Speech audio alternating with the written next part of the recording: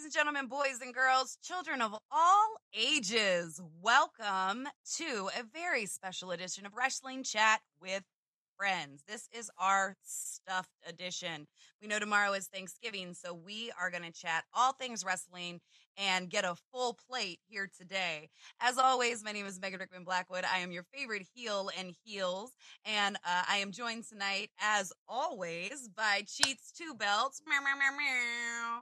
Ty Gimmick incoming had to not be with us tonight, and we are very, very sad about that. We always like to have the man from Stanford here so he can pull weight for WWE. But in his absence, I'm very excited about our friend tonight, who we get to share with you is actually my little brother that I love and care about so much. I'm going to give him the gimmick name of Uncle Kiki, but y'all please welcome Kevon Crute, longtime wrestling fan. And, wow. Hello. Wow. How's it going? So good.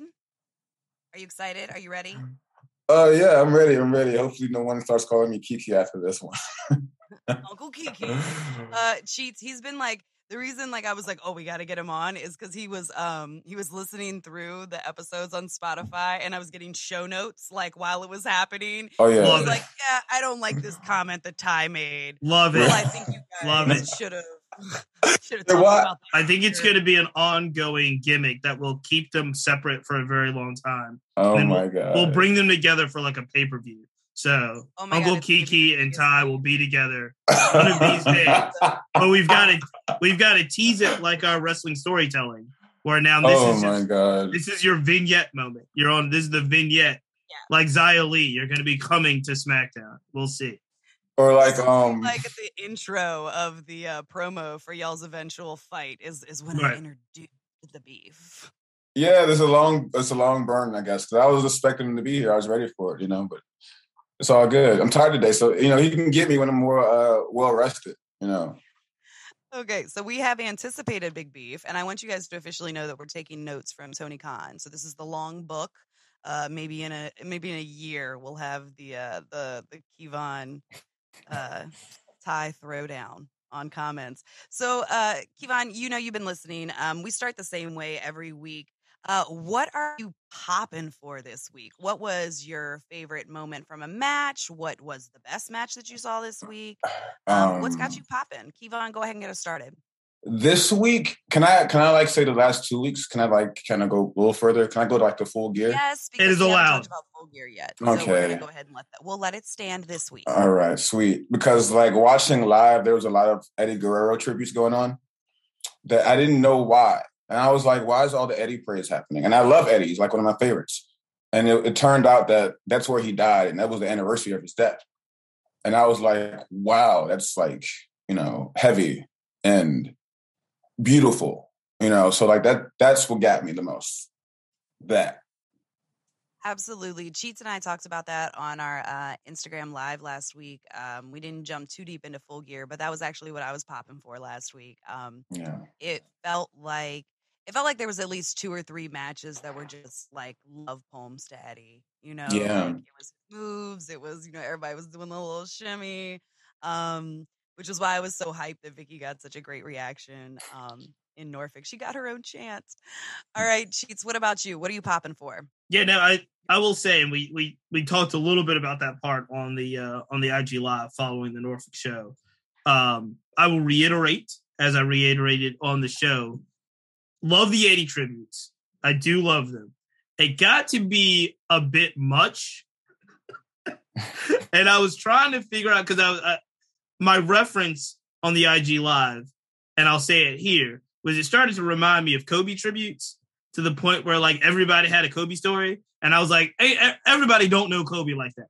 So it was it was a lot of Eddie tributes, but the ones that meant the most for me, I know, was Jericho, because of Jericho's relationship between Eddie, Chris Jericho, and Benoit, in the way that they kind of traveled every step of their careers together up until the end, really meant a lot. There were a couple others, obviously, Lucha Brothers with their tribute to Eddie as well, having that Latino heritage. That, you know, a lot of those meant a lot. Some of them I was just like, all right, bro. Right. Like, not everybody knows Eddie like that. However,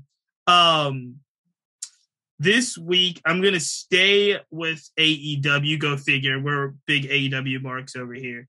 And I'm going to say the Sammy Guevara Jay Lethal match was one that I was I've been a long fan of Jay Lethal. He's at the stage of his career where I was really wondering if it was going to happen for him in regards to one of the two kind of big boys in America, if you will, AEW or WWE. Kind of realized that WWE is probably not going to be the home for Jay Lethal to be a star. And so Jay Lethal, Impact, Ring of Honor, the way that he kind of has always been a top guy in those institutions. When he came, or when Ring of Honor made their announcement that, you know, they're restructuring and trying to figure out to pick up the pieces financially of how to come back in 2022, and they released all of their wrestlers, Jay Lethal is the first person that I'm like, where's this guy going to land? Is this the shot for him to make a run? Full Gear, they announced that he is already signed. Like, he's just the top guy that they could sign. And they signed him, they bought him in, and then they were giving him a match for the TNT title right away with Sammy. And my mind gets turning to kind of, they did the kind of same thing with Eddie Kingston, and that's how he kind of got signed and did this thing. You know, his meteoric rise in wrestling now is because this is kind of the way they bought him in. And I'm wondering, how do you use Jay Lethal? You got to have a great match with Sammy. That's going to be a phenomenal match, and it was. But you also kind of figured they weren't going to put Jay over first time to get the belt. They can't do that, can they? But they did. I think they did an amazing match, like the perfect introduction. Jay Lethal, I think, is all elite now, and will be able to hopefully make his way to have a significant run in the company. And then to follow it up and put a bow on it, I went back and watched Sammy Guevara's vlog. I don't watch a lot of Sammy's vlog, but it's so good. And I think I should watch it a lot more. And they did the vlog from Norfolk and kind of set up the Jay Lethal match on the vlog and did some things with Ty Conti. And it was hilarious, but it was also good. But it was also one of those things where he really had this like deep appreciation and affinity for Jay Lethal and was truly honored to share the ring with him. And that type of stuff was just awesome to see behind the scenes. So I am popping for Jay Lethal and Sammy Guevara's blog because they did just a phenomenal job. I am so glad that you're finally getting on the AEW. There's too many of them, Megan. There's too many of them. There's so many. There's really a lot of them. There is a ton of them. Thunder Rosa, I do Thunder Rosa's blog, and I do Sammy Guevara. I can't do everyone. The Bunny has one, like being Ethan the Page, Uno. There's too many of them. I think you should at least follow BTE. A lot. Yeah, of I watched some of that. Ends up in storylines, like comes from BTE. Yeah, I watched them. Or stuff that like helps to like add. So they're not going to just throw something on TV that's just purely BTE. I mean, well, okay, they kind Budge.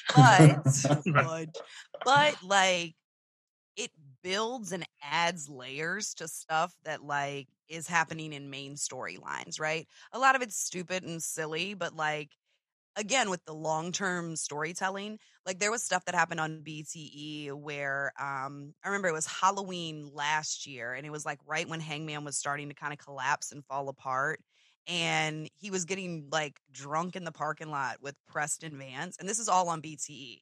And like their thing was like throwing pumpkins, like they were driving around throwing pumpkins, and like earlier in the thing, Adam was like, I should apologize to the Bucks, like in the BTE episode. And then he goes on this rampage and he loses his phone. And then you see his phone come up and it's like a message from Matt, right? Like, we're good or we're together, but he's lost his phone.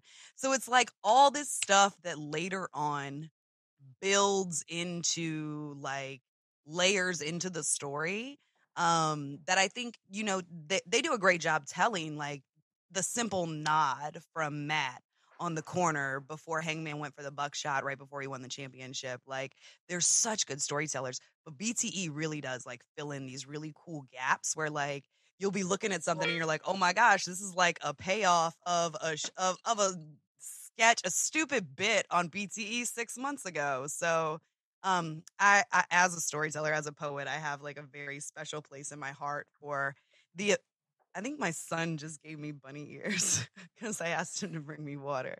But I have a very special place in my heart for people that can hold a long-term plot.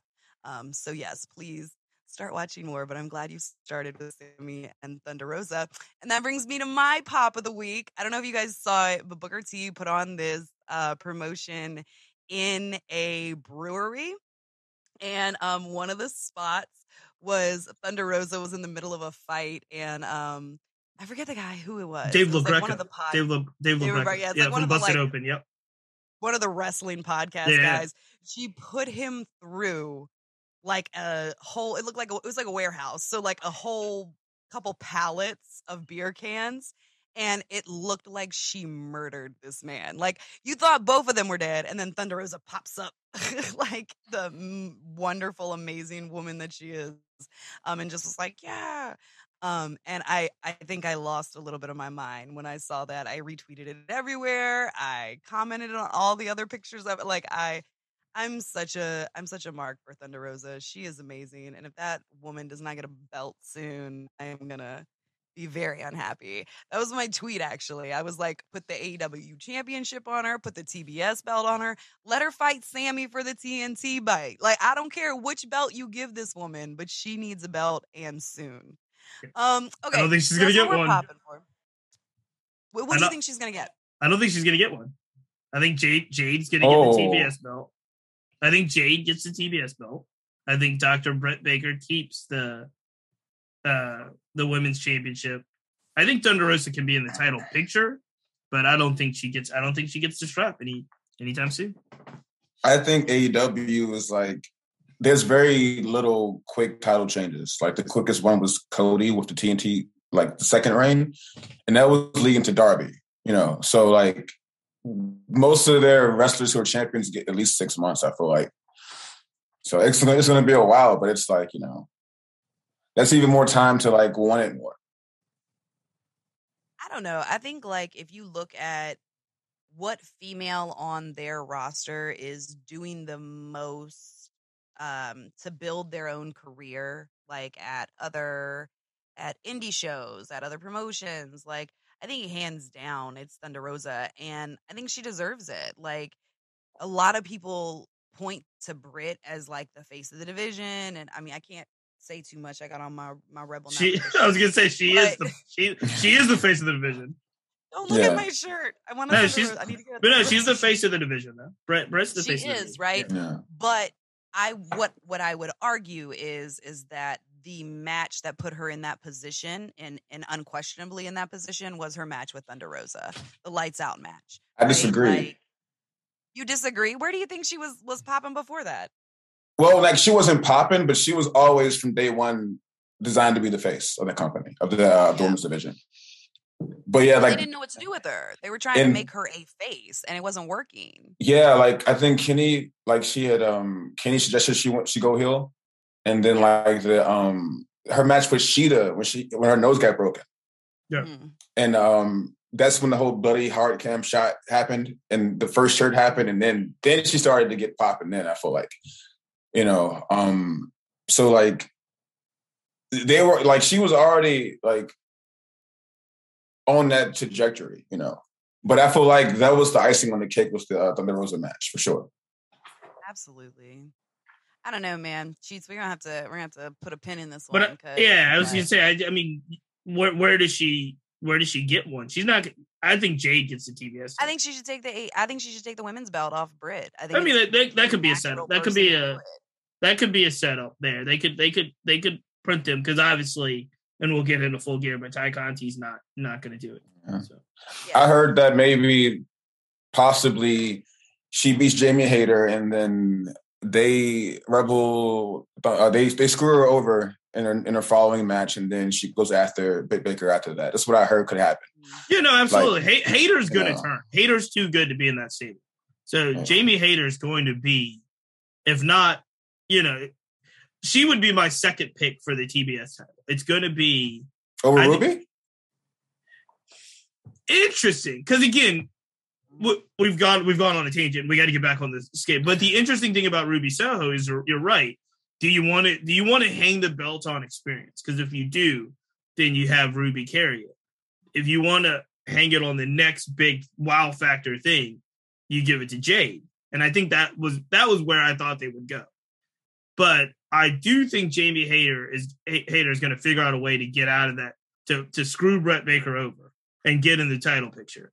And I think that somehow they're going to turn her. They're too good for her to be Brett Baker's stooge. You know what I mean? Well, Rebel for the record, I will never redirect a women's wrestling tangent. Yeah. Just can't. I can't do it. It's just in my spirit. It's one of my hard rules. I just am never going to redirect that. I'm going to let us talk about that.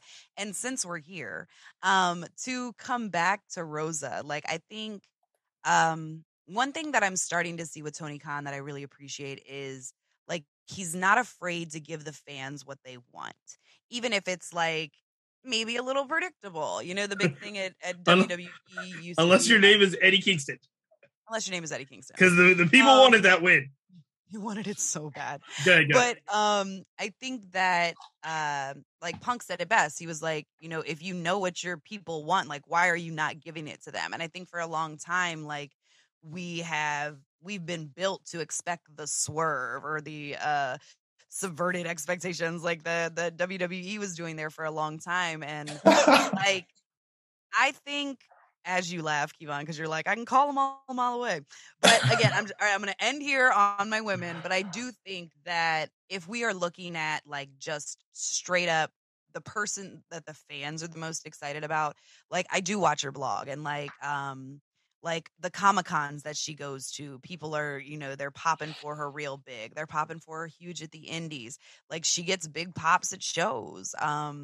And even during her matches, like where they're in the big 6-person match, you've got, it's lukewarm, like Thunder Rosa hits the ring and people are back on their feet and excited and screaming. So I do think if she continues to build her brand, like, it is a natural progression for her to get a belt. And again, as I said, she can fight Sammy for the TNT belt, and we all know she can hang with the men in the ring. But anyway, alas, even though I would love to spend the entire hour talking about ladies wrestling, because we do not get nearly enough time to talk about it, I think it is important that we do, even though I just was like, hey, this is my little brother. We always ask our guests a couple of questions, Kevon, and it helps us to get to know you and helps our people get to know you and kind of where you're coming from. So the first one is, how did you get into wrestling? And then, like, who is your top guy, either of all time or right now, whichever one? Start with how you got into it. How I got into it, I do not remember. Like, I don't remember not being into it. Like, if that makes any sense. Like, I don't remember when I wasn't watching wrestling. Like, I feel like I've always been watching wrestling. I know the time was the Attitude Era. Like, and Stone Cold and The Rock were my guys. Well, mainly The Rock, but I don't remember the specific moment I got into wrestling. I just knew I was always watching it. So it feels like since birth, honestly, but I don't know. No one else got me into it but me. So I don't know why I started watching it. I think it was just one of those meant to be things, maybe. But yeah. I mean, honestly, sometimes I think those are like the most interesting stories. Like, some people have like a super defining moment where they're like, I remember I watched this match at this time and I've been a fan ever since.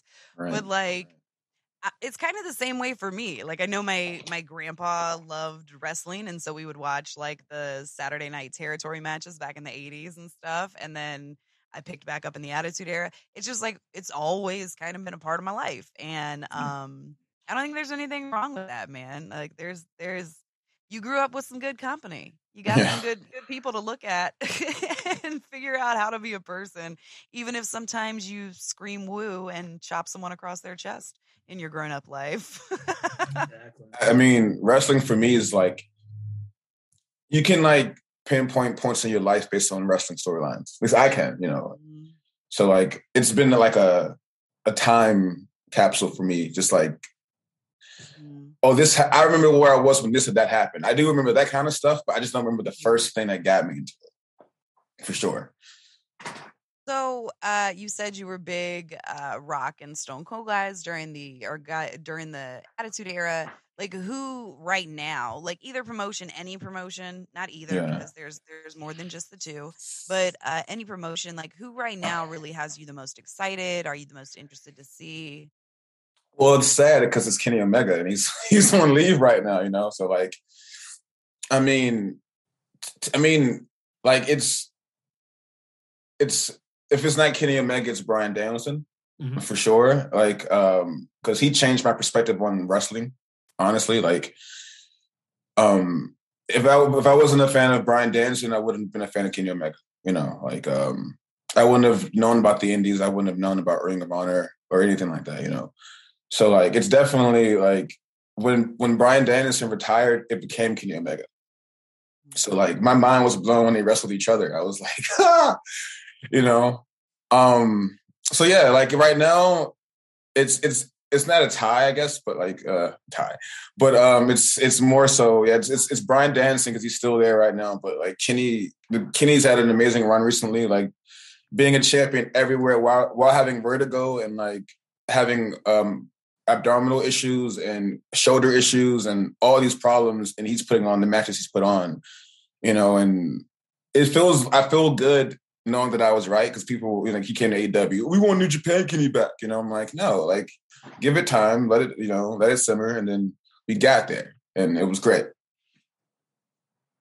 Yeah, Magic. did you know that Kenny was suffering with so much issues before I he didn't. made the announcement that he was stepping down? I didn't. I'm interested to fully understand the difference between New Japan Kenny and AEW Kenny because I really didn't know New Japan Kenny. So tell me, I knew it was a big deal, but I didn't go back and watch the matches and know why. So how would you describe the difference between AEW Kenny and New Japan Kenny? I think a lot of wrestling fans wear like rose-colored lenses a lot when they speak, if I'm being honest, like, because in presentation, they're not much different. It's just booking wise, I think AEW didn't want to repeat like WCW mistakes. So like, Kenny was losing coming in. They were getting beat down. They were, you know, we weren't seeing Kenny be his full like cartoonish, over the top.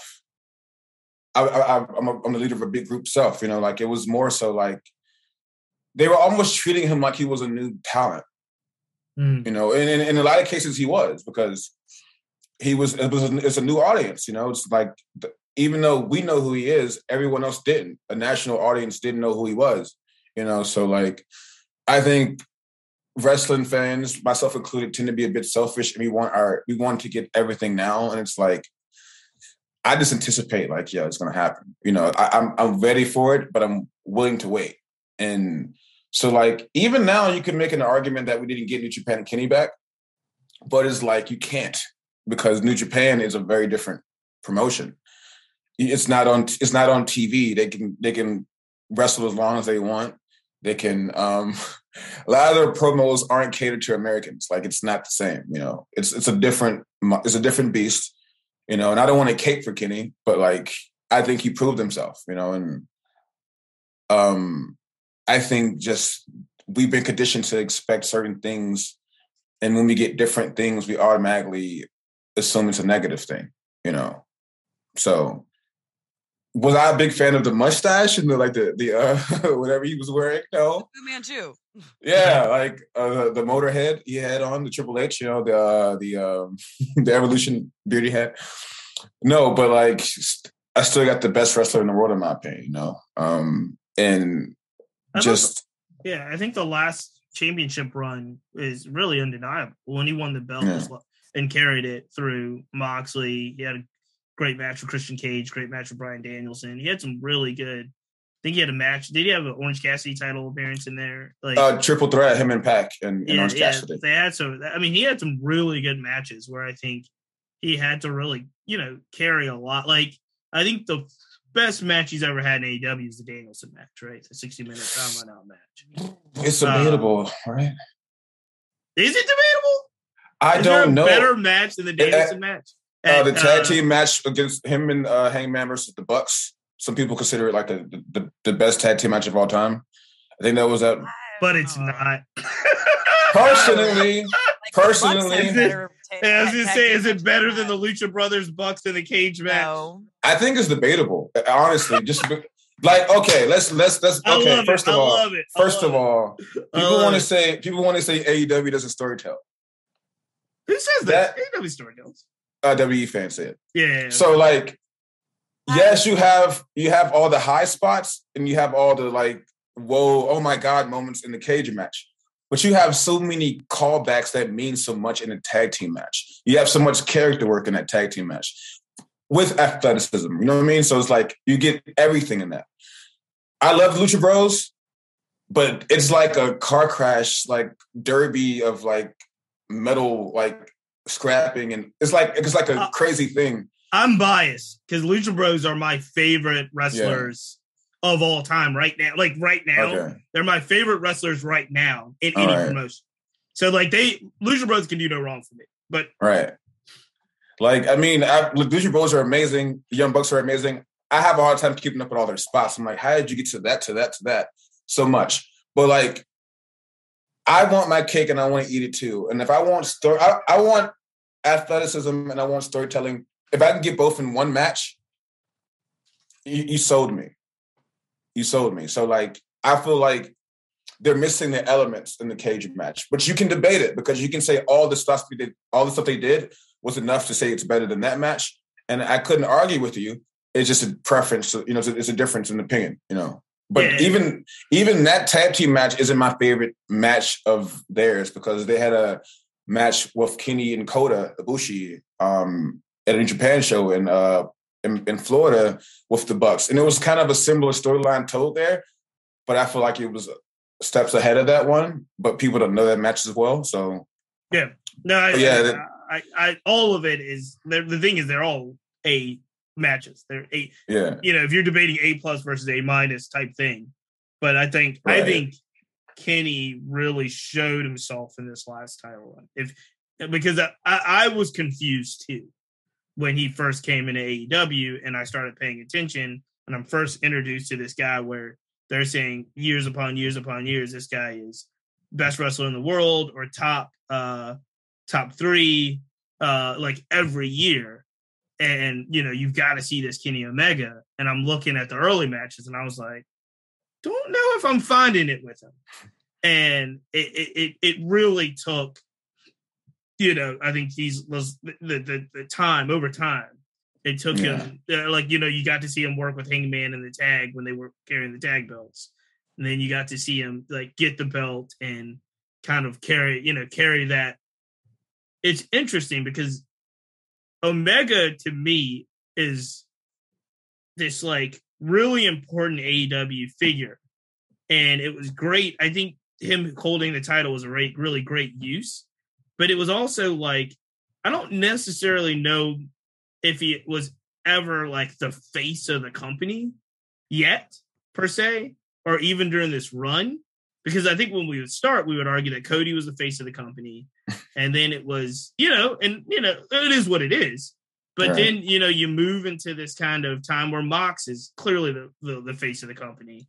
And then even if he's not carrying a belt, and then it's like Omega's always around. He has a strap. He doesn't have the strap. You know what I mean? He's always a big, big part of it. But, even now you would say Punk and Danielson could be, quote unquote, the faces of AEW right now.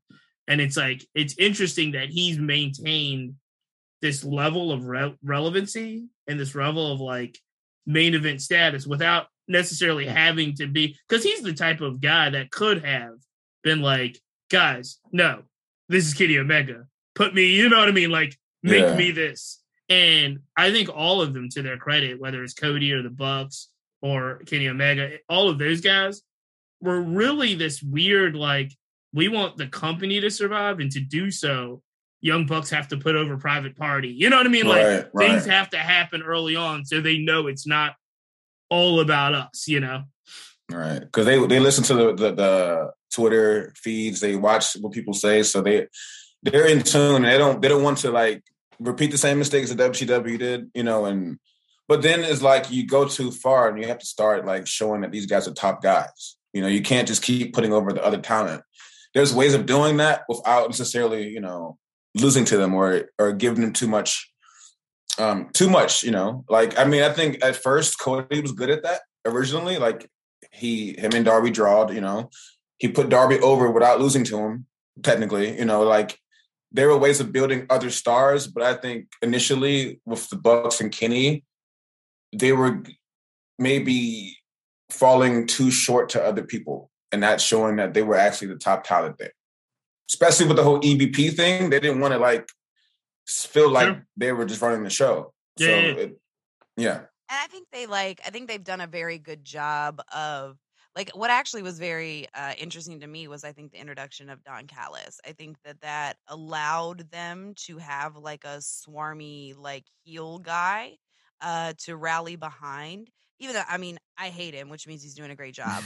But I think it gave them kind of, like, it was a shield, right? Because they are still EVPs. They still run the company. They still, like, have to be the people that come out, you know, for the stock calls and the Comic-Cons and the big announcements. So, like, we can't hate them too much. So the introduction of Don Callis, I think, was really interesting in the development of Kenny's character and the Bucks, and developing them kind of as that heel faction. But moving along, gentlemen, because I feel like I could let y'all go about Kenny all day too. Like, we keep wandering into great conversations. But speaking of busting into things, how do we feel about the young man who tackled Seth Rollins this week? How do we feel about fan run-ins in general? It seems like this young man had some mental health issues, definitely, that he was dealing with. So we want to be sensitive to that. But this isn't a one-off. We've seen this quite a few times. So give me y'all's hot take on the run-in that we had this week. No, it's disappointing, upsetting, and I mean, clearly just flat out wrong. If you got to protect the talent, fans have to have barriers, even at a wrestling, professional wrestling event, a professional wrestling show, something as big as Monday Night Raw. But even as small as a house show, there's limits to what fans should be able to do and can. WWE said that they've identified the guy, and, you know, obviously he was wrestling on the spot, and they'll prosecute him. They're saying they'll prosecute him fully. I mean, I do hope they check on his mental status. It seems like you said there is some concerns there that he's either an obsessive fan. I think there's, like, tweets going back and forth or social media posts that let him know that he was probably too involved in the product, but also disturbed. But it's a dangerous scene. It's a scary scene. I will go as far as giving a lot of credit to Seth Rollins for being able to kind of subdue the man without hurting him. Seth was clearly upset. Clearly, guy's just finishing a match. He's coming out in character and has this kind of horrific thing happen.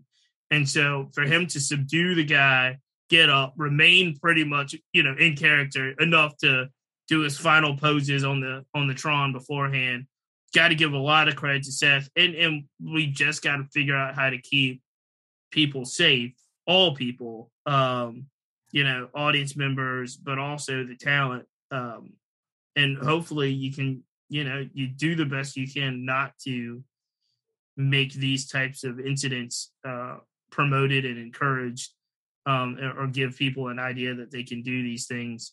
But it was a scary moment, man. I'm glad everybody's, for the most part, seems to be okay. Glad Seth is okay. And I thought he handled himself very well. Honestly, I'm very disappointed. And it's because I feel like as a wrestling fan, he represents us. you know, and so like, because I feel like there's a taboo when it comes to fandom. And when you have throughout the years, maybe people who voice their opinions about certain things in wrestling, maybe the promotion or the company would be like, well, these fans, and like the group is together, you know? So like when one person messes up, I feel like it's bad for all of us, you know? But I think there is a mental health component to it for sure.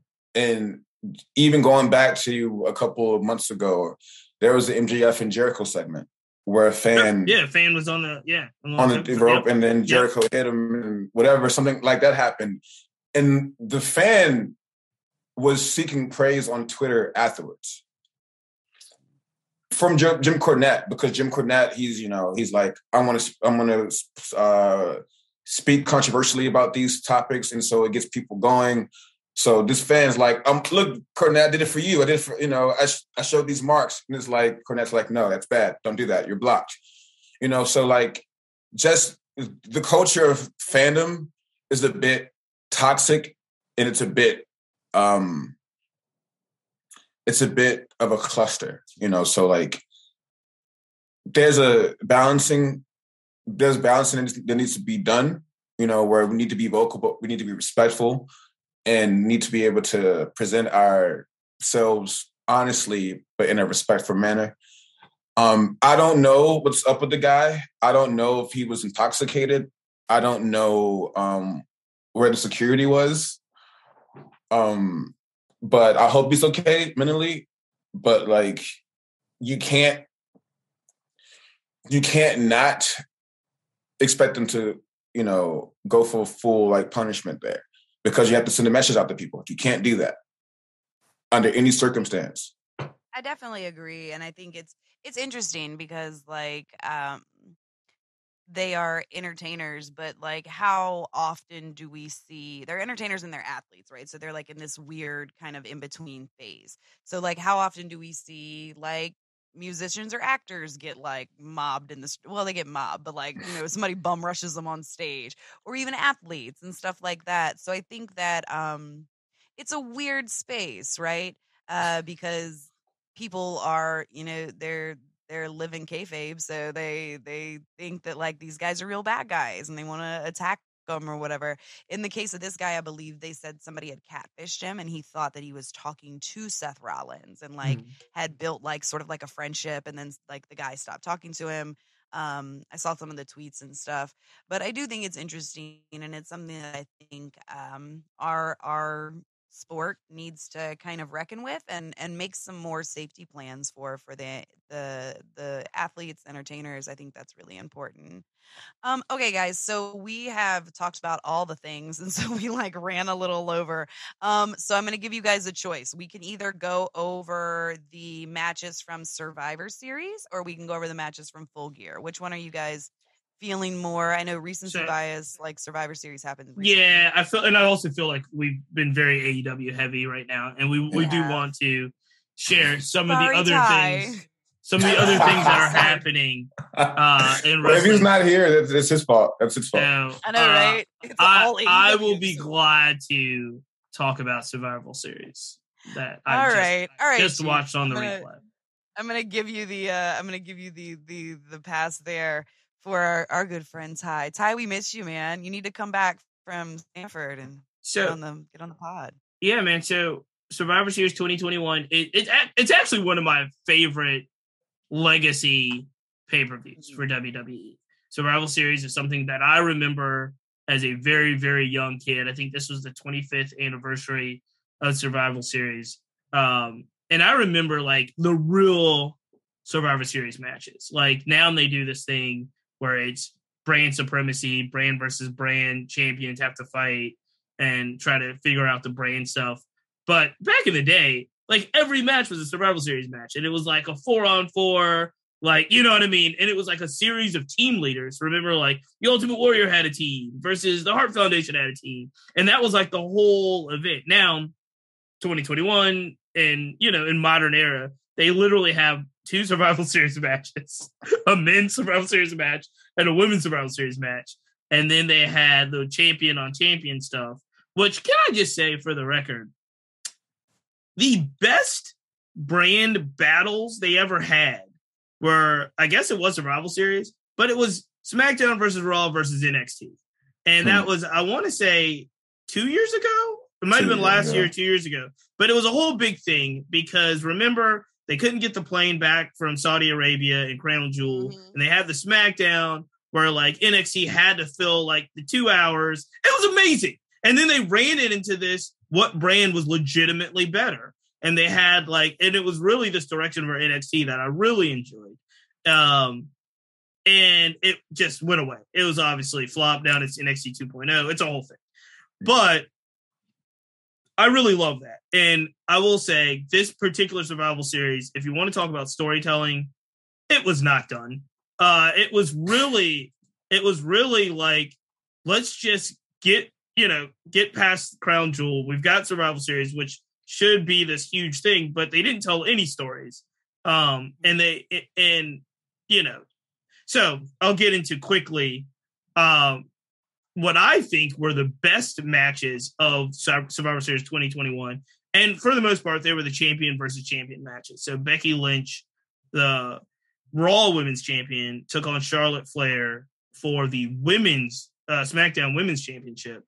And the storyline that they did do with this one, basically they had to because they couldn't ignore it because of all the controversy between backstage, Charlotte taking heat. And we should all quickly lift up a prayer for Charlotte. Word on the street is Andrade unfollowed her, and they're having some, they're engaged. So they had some, they're having some stuff going on. They have some personal problems. That's where I was gonna because you were like, oh, there's not a lot of storytelling, but I mean, maybe this is the only natural. But I watched her interview afterwards, and she looked legit upset. No, this is the shit she was saying. It felt like a shoot. It didn't feel like it's still they're still working. But so Becky, yeah, they really are. And Seth, I don't know if anybody caught the Ariel Helwani Seth interview after that. I did. It's all a work. Yeah, there is real heat on Charlotte backstage.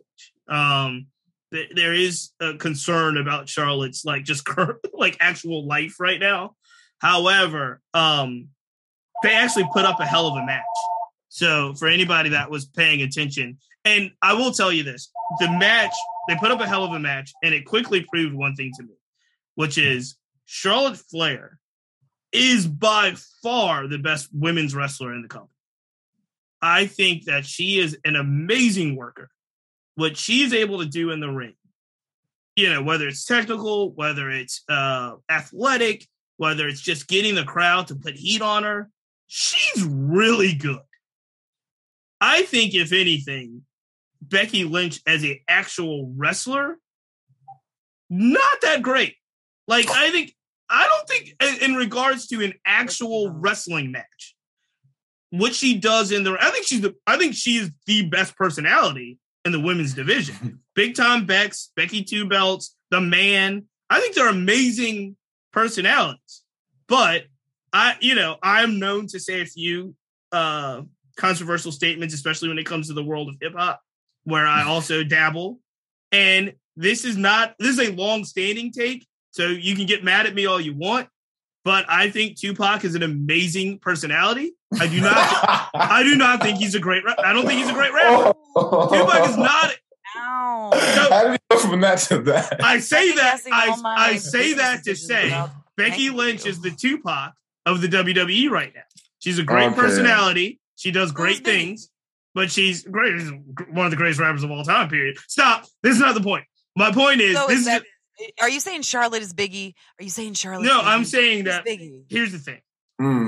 In a rap competition about bars, lyrics, and the way that rap is put together. Okay. Biggie is a dominant, he's a better rapper than Tupac. Period. Hold your tongues. Wait a second. This is not what we're doing right now. I will say what we're doing is Charlotte is an amazing worker and a better worker than Becky. And the match was actually a very good match. One of the better matches of the night. Obviously, Becky gets over with the roll up. Great match. Great situation afterwards. The Biggie Roman Reigns story. Not a lot of storytelling there. Roman Reigns runs roughshod over the best Xavier Woods we're ever seeing. King Woods is the best Xavier Woods we have seen to date. It's better than New Day Xavier Woods. It's better than anything he's ever done. This is Xavier Woods' Kofi Mania moment, and he's doing very well with it. We love it. However, this is the best Roman Reigns we're ever getting, and he's carrying the company, and he's not going to drop anything anytime soon. So they had a couple of weeks of him stealing the crown, then crushing it and beating up Xavier, and I love it. However, Big E, I think the people wanted it. This is something that the WWE did get. They put the strap on Big E. The people wanted it. They're very excited about it. But he's in a weird place because Roman is going to be Roman until WrestleMania, period. And if it's not going to be The Rock, it's going to be Brock Lesnar. And somebody's going to have a challenge to the Roman Empire. But it's not going to be Big E in the way that we on this podcast might want it to be Big E. Big E did the very best he could in regards to having a really good match with Roman Reigns. Had a good match. Roman took everything, vice versa. Roman walks out with the strap, and Roman's doing the best work that he can. I think it was a really good match. I think both of them leave that match feeling really good about it. Can I make a quick statement? Yeah. Go ahead. I feel like, because I'm into what's going on. I might not be watching it, but I know what's going on, and I feel like the sentiment is that WWE can't book baby faces, right? So like, I think that there's always like the chase is always more fun than the actual result.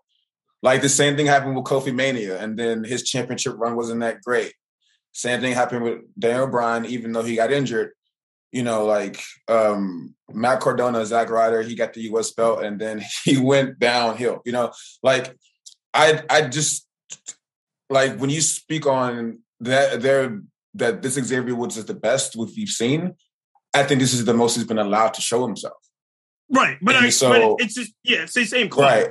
So Roman is getting the opportunity to fully display himself because for years we wanted heel Roman. We wanted this badass MFer who could just kick people, kick their butts, PG.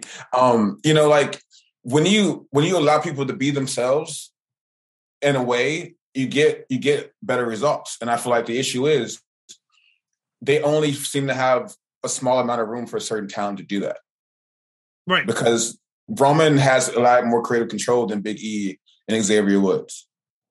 Right. Even though they, Yeah, no, I agree 100%. I think we're saying the same thing in the sense of, they allowed this bloodline story to play out for such a long time. Like, it seems like such a long time now when it was the right hand, Roman and Jey Uso going at it in the main event, right? Right hand man. Then you bring the bloodline in.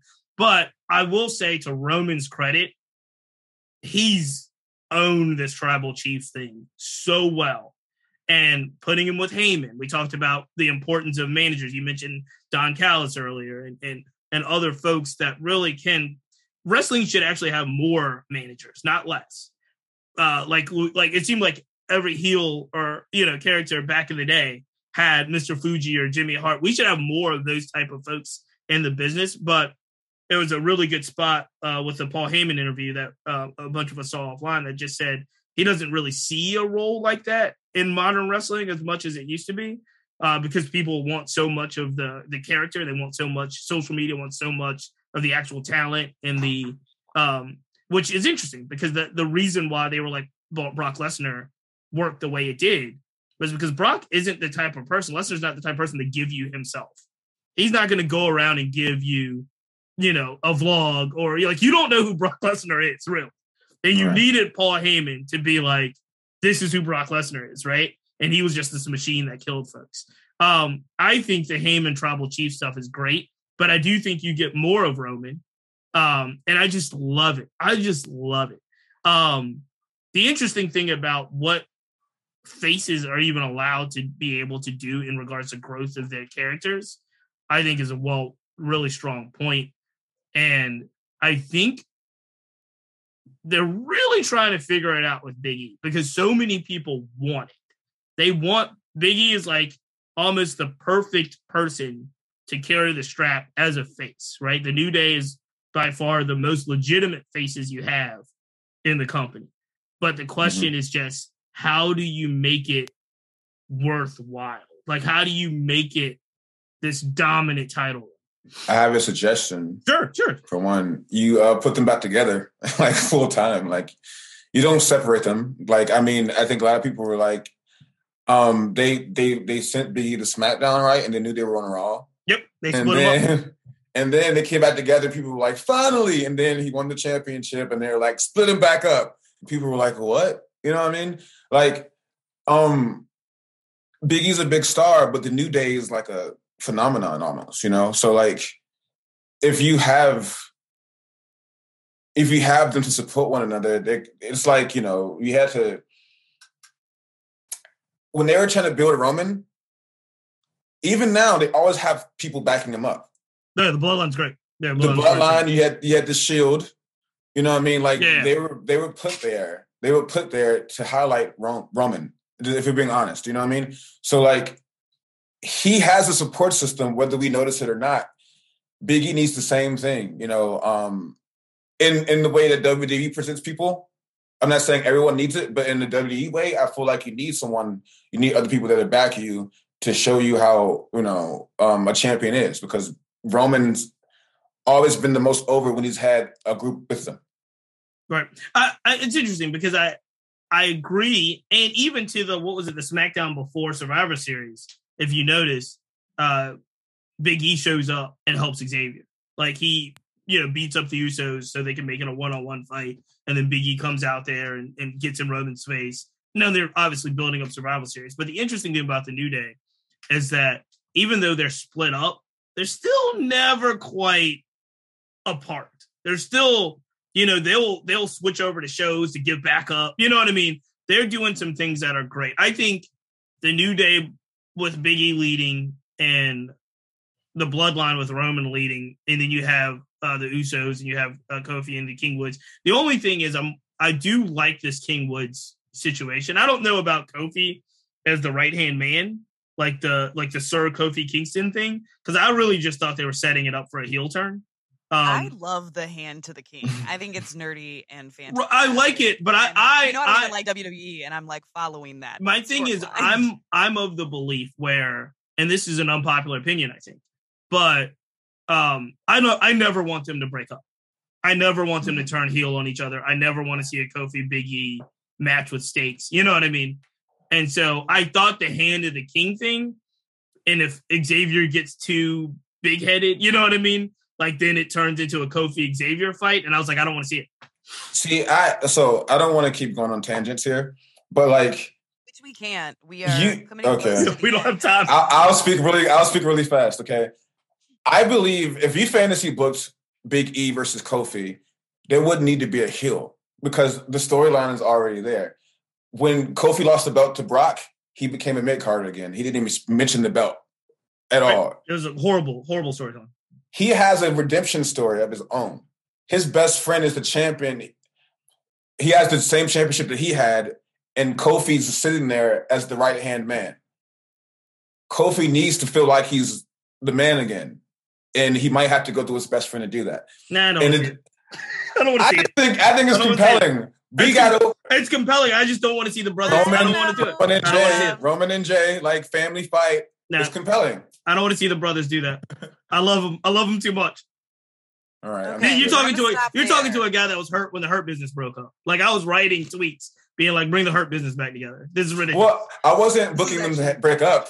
I was just saying, you know, they could have a feud respectfully, where it's like, I have to do this. And then Big E is showing that he can pull the trigger. He can show that he's an actual main eventer. That even if it's his friend in the way, he has a family or he has a house to pay for. I have to do this. I feel no matter who you are. I think it's compelling. I don't love it. All right, last thing. No, I was going to fight you. I know, but no, because again, the other things I just have to quickly say is they put over Omos in the 25-man battle royal. Match probably should have never happened, but they put him over. Seth Rollins and Bianca Belair were both the sole survivors of the actual Royal Rumble matches. I think that's important because we need to figure out what roles both Seth and Bianca are going to have. And I thought putting them over as the sole survivors were good moves. Crowd pop, surprisingly to me, Jeff Hardy, Finn Balor, both got like the hugest crowd pops, and that ended one of the that was one of the ends of the Survival Series matches. So huge pop for them. That is it. Shinsuke and Damian Priest were on the pre-show. That shows you what they think of them. They weren't even on the Survival Series build. They were on the pre-show. And Damian Priest is still doing his I snap all the time. He lost the match because he snapped on Boogs. And I love what they're doing with Kevin Owens. Kevin Owens is going to be great. That's it. Okay. That's all my Survival Series. That was like, here's the thing. I love you so much that I actually looked up some stuff that happened at Survivor Series. And I was like, what can I add to the conversation? Because I don't watch this product. And just for the record, holy crap, Kevin Owens. I know that it has to be some sort of work because they had to okay it. But in my head, I just want to believe that he walked out and he was like, peace, guys. And I hate you he's all. done with the product. Yeah. And his contract's almost up. And he tweeted out the coordinates to Mount Rushmore. And you know Mount Rushmore is him and the homies over at AEW. Right. So in my head, Kevin walking out, I was like, I need this to be the starting. He's not going anywhere. I think he might. Like, if you think about, like, once again, I am in tune. Cesaro, right? Was going to contract was ending, right? So they put him in the main event. Mm-hmm. He signed. He's at the main event. The Revival contracts were being renegotiated. They give him the belts. Like, I think Kevin Owens can see he can see the future. If you're asking me, like, he knows they're giving me a push now, and I'm important now. But what happens when I re-sign? Like, how prolonged will this push be for me, and how long will it matter that I'm on TV to them? How long would it matter that I am an important role player here? So, like, I do believe that if I'm Kevin Owens or Kevin Steen, I'm like, okay, guys, I appreciate this TV time you're giving me, but I got options elsewhere. What are you going to make it worth to me? Because all these other wrestlers don't care as much about money as people think. That's why FTR left. That's why Brody Lee left. That's why all these other wrestlers left, because they care about the craft of wrestling. They care about the love of wrestling. And I think Owens has made his money. Like, he's been with WWE for a while now. Like, he's probably, I mean, it's WWE, but he was a very big star in NXT. He carried a lot of the product for a while. He's been champion. He's made his money. And like, I don't think money's a factor. I think, matter of fact, I think AEW could pay more to top talent. Probably. Khan has more money. Budget cuts. Yeah, so that was so funny when he was like, run commercials if you want to. We'll see whose money runs longer. Yeah, I felt like it was but Khan has more money. Kind of moment. But no, also I think that, like, you've got to look at, like, who their people are, right? Like, I've been listening to Unrestricted a lot, and there are so many wrestlers that, like, came up through Chikara that are at AEW. Like, these fools are having, like, family reunions every week. And it's like, Owens is close to the end of his career. I mean, he could go for another 10 or 20 years, but these, like, a lot of these younger guys, they don't want to. They want to wrestle maybe into their 40s. Like, all of them look at Sting, I think, is an exception, but especially in the old WWE days. Sting is 62 years old. Sting is an exception for life. And can't go. Right, he's done in the ring. Sting is Tom Brady at this point. I heard how he makes it happen. I heard Sabu just retired. So, I mean, if Sabu's going until now, then anyone can go until now. I'm just saying, like, I think these new guys, they've watched what the industry and the amount of bump, like, all of them. Something I hear frequently from them that you didn't hear from other guys is, like, a lot of them will make the comment, like, I've only got so many table bumps left. I've only got so many, like, big high falling bumps left before, so I think they're more concerned about their bodies. They're more concerned about like they should being be on the road for that long. If they're putting thumbtacks in Jungle Boy's mouth and kicking him in it, they should be worried about it. Oh yeah, absolutely. I mean, so again though, like I'm gonna stick by this, and I'm fighting for it. And so you think happens. KO goes? I think you're gonna have Owens and you're gonna have Sami Zayn. I think both of them are gonna and Kyle O'Reilly. Yeah, that's another one. All right, gentlemen, we are officially what about over Ricochet? time. Can we get Ricochet? Ricochet's really good friends with Malachi. They're really good friends. They're personal. They can't sign everybody. That's all I'm going to say. Like, they can't sign everyone. And I'm surprised that Ricochet, like, you know how, like, JCG was there forever and they weren't using him? Like, Ricochet is still there. And he's you know, like, he's still kicking. So, I mean, like. I thought go ahead. I was going to say. He's been known to make a Twitter post here and there, Ricochet, about things that WWE do that he doesn't like. So, like, but he's still there. So I thought it was interesting that Heyman said Mustafa Ali is going to be a huge star in WWE. He said that to Ariel Helwani the other day. I think Heyman knows the business, but Heyman knows the old business. We're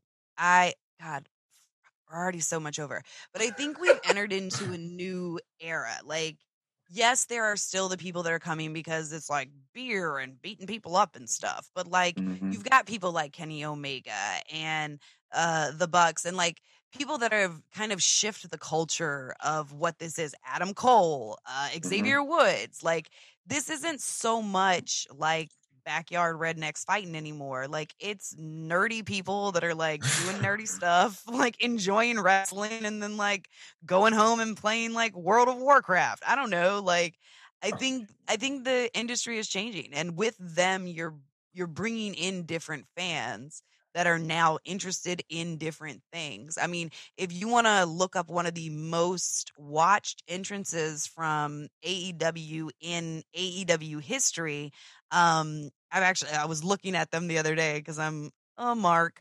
One of the most watched ones is Kenny Omega's Sands entrance. Like, it's like over 1 million views. Like, it's people have like, that's the one they want to see because it's like some like nostalgia meets wrestling. So I think we're looking at a different industry. And Heyman, I'm not going to lie, Heyman knows this business better than any of us ever will. And I couldn't lace his proverbial boots. But I know our generation of people, and I think we're changing the business because we are a different type of folk. I disagree with your Heyman being old school statement. Because you probably you probably weren't watching anymore, but before Bruce Pritchard came back, Heyman and Bischoff were in charge, right? Heyman was behind the SmackDown 6. Heyman had guys now. He had Malachi Black. He had Ricochet. He had Buddy Murphy, I believe. He had newer talent that we would love. Behind the scenes, he was pushing them.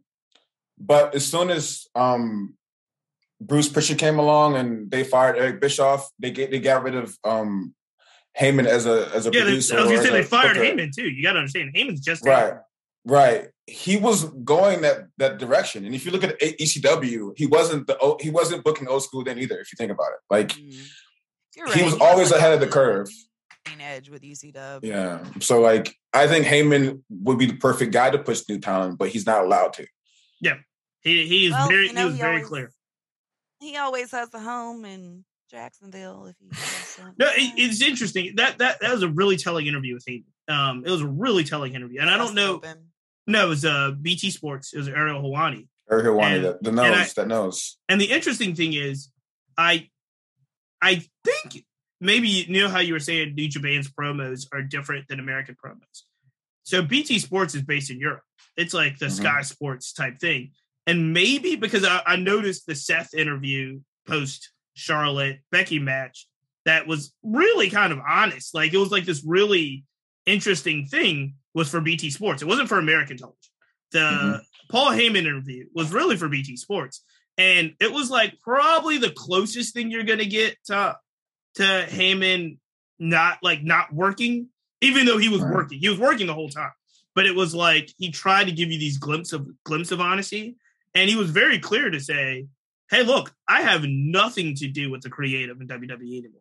I am looked at just like a wrestler. And my job as the counsel to Roman Reigns is X. But if you asked him about AEW, or you asked him, he was given these thoughts and these jewels that were like, he was like, basically would say, if I was in charge, this is what I think I would do. But it wasn't, he was very deferential with Mr. McMahon, you know what I mean? But it was this interesting glimpse. And it was, hell yeah, we watched the competition, but I watch everything. It was great. It was great. It was a great interview. I have a retort. You can cut me off whenever. Okay. Over. It's not a Europe thing to me. It's not my heel of the weekend. It's not a Europe thing to me. It's more so like, you remember talking smack? Yeah. Miz, Baron Corbin, best promos they've ever had was behind this, like, was not in the ring. It wasn't scripted, right? They were able to be more themselves. Same thing with BT Sports. They're able to put more of their personality into what they say, and they're more believable that way. When you're given a script and you have to go out there and follow along, you're not able to present yourself fully. So, like, the way that Seth or Becky or Charlotte, whoever's talked to Ariel, was the same way they were talking to Renee Paquette and Bryan Danielson when talking smack was an actual thing. I do remember that. I remember The Miz cut a promo on D-Bry on Talking Smack, and it was phenomenal. I actually recently saw somebody, I follow all the subreddits because I'm a straight up nerd. I'm a Mark nerd. But somebody posted, it was like, they had like scripts from WWE productions. And one was like Raw, like 1990 something, right? And then it was like a recent one. And the one before from the 90s, it was like, like Stone Cold comes out and like you're gonna have an interaction with so basically it was just like kind of like direction, like this is what we want to happen, this is how it's gonna go, here's the run-in. And then they pulled the script from like maybe last year, I think, and it was literally like it was a script. It was word for word for word. Like there was no room for ad-libbing, there was no room for adding in any of yourself into it. It looked like a movie script. And it went from like a 6-page document that the first one was to like this like 40-page thing that I got tired of flipping through after like the third page because it was all one promo. So I don't know. I think the freedom to be themselves is always something that the people love. And Uncle Kiki, the wrestler extraordinaire commentator, we will definitely have you back to talk shit because you've done your due diligence, and we're gonna have to have you back to have your big fight with Ty, but not yet. Yeah, we got a story. We got a story talk next week. We got a story talk. Okay. We gotta get ready. We gotta write some good promos. We got a story talk. In the meantime, in between time, you guys know how we end every week. We have to end with our non-wrestling heel of the week. So Cheats, who you got this week? Ooh, you would start with me. I would. It's gonna be tough. A lot of things happening in real life that is heelish and depressing and super sad. So many ways I can go with this. I'm going to go with the gentleman. Gentleman, I use the term loosely, but the man that drove his car through the parade. Oh my God. I mean, I don't know how morbid we want to get, but it was an awful thing. I didn't hear about this. What? I like to keep my head in the sand sometimes because I don't like to be depressed. God bless you. It's a great place to be. Because I know we can all go to certain other situations. However, this one is a clear-cut example of just malice and unconscionable, action. So I'm not even going to say their name. I'm not going to go into detail. But the gentleman, or like I said, use the term loosely, but the dude that drove, killed several innocent people, children, that was at a parade is my heel of the week. And, Absolutely. I hope that person, I'm very confident that person will get what's coming. That's it. I'm going to move on. That was a tough one. We need to not do this at the end of the segment. I love for it that, so much. prayers for their families and the ones that were affected by that. Big prayers up to all the people, and then the people that were just there. Like Yeah. the kids there enjoying. Yeah. the No, thing. absolutely. When it actually happened, I thought about it was had to have been 20 plus years ago because I'm in my 30s now. But a kid got hit at the Richmond parade 20, 25, 30 years ago. But we were walking home with my grandparents after the Richmond Christmas parade, and like I'll never forget hearing their mother scream for the rest of my life. So when I saw that, I glanced back to that thought in my mind, and it's just, I can't even. You're right. Prayers. That's all that. I mean, prayers is all you can give, and good energy to that situation. Kevon, who's your heel of the week? I hope it's less depressing. It is. I mean, it has to be not wrestling, right? It has to be. Yeah, it's Can a it be like non-wrestling heel of the week. Okay, because well, it's not a person; it's a thing. Tell me, we'll take things. We take inanimate objects. Gas prices. It's too high. Gas prices. Way too high. Too damn high. Too damn high. It's been killing me. Like I don't want to go anywhere. I mean, it's like if I drive up the street, it might be $20. Like why is it so high? Like I have a 2004 Chevy Impala. I'm putting 50 in it, like every day, and every day, every week. Like it's too much, So that's my heel of the week. They need to gas prices. Yeah, I enjoy that being a heel of the week. My non-wrestling heel of the week is actually America.